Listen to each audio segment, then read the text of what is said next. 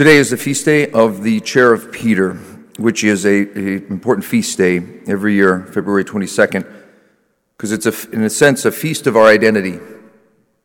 It's a feast of our identity. It's a reminder of who we are. So important was this that at the time of the Protestant Reformation, this feast was celebrated twice a year.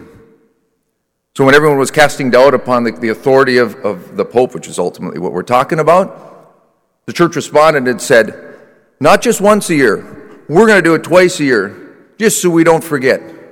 February 22nd, another very, very important date on the calendar, January 18th, which is my birthday.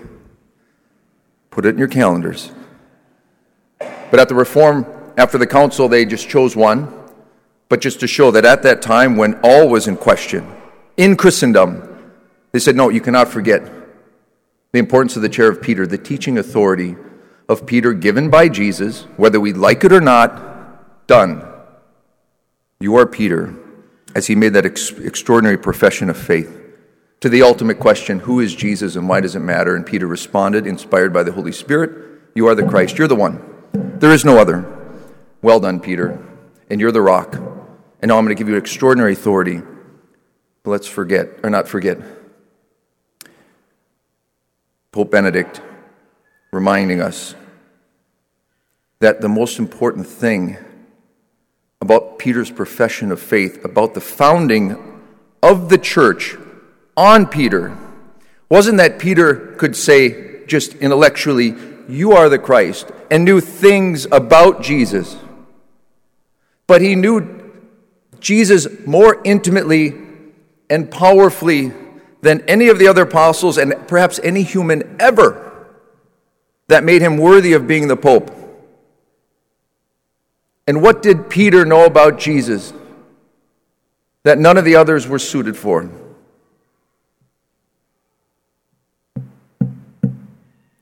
His mercy.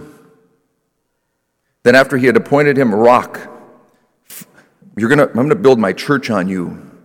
Then after Peter had failed him, that Jesus called him out of the boat after the resurrection and elicited from him a renewal of his love.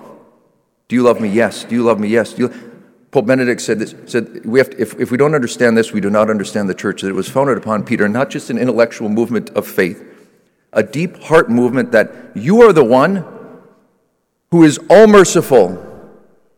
And Peter, having betrayed him in his finest hour, was then made worthy to have all the authority and all the power that heaven can give a human being in the papacy, because Jesus knew this. Peter, you will understand this one thing, the experience of my mercy.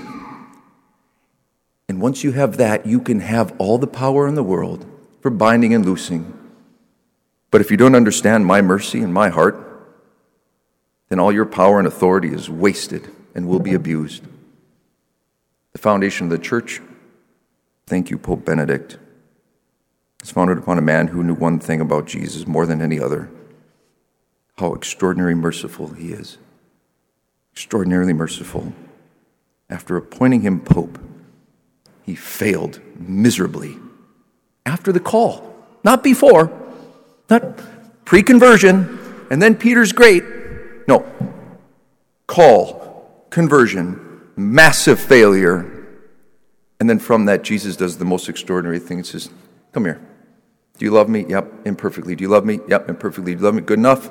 You love me? You know me? You know my heart? You know my mercy? Yep. Pope, power. There's the papacy. There's the Catholic Church. That's Jesus.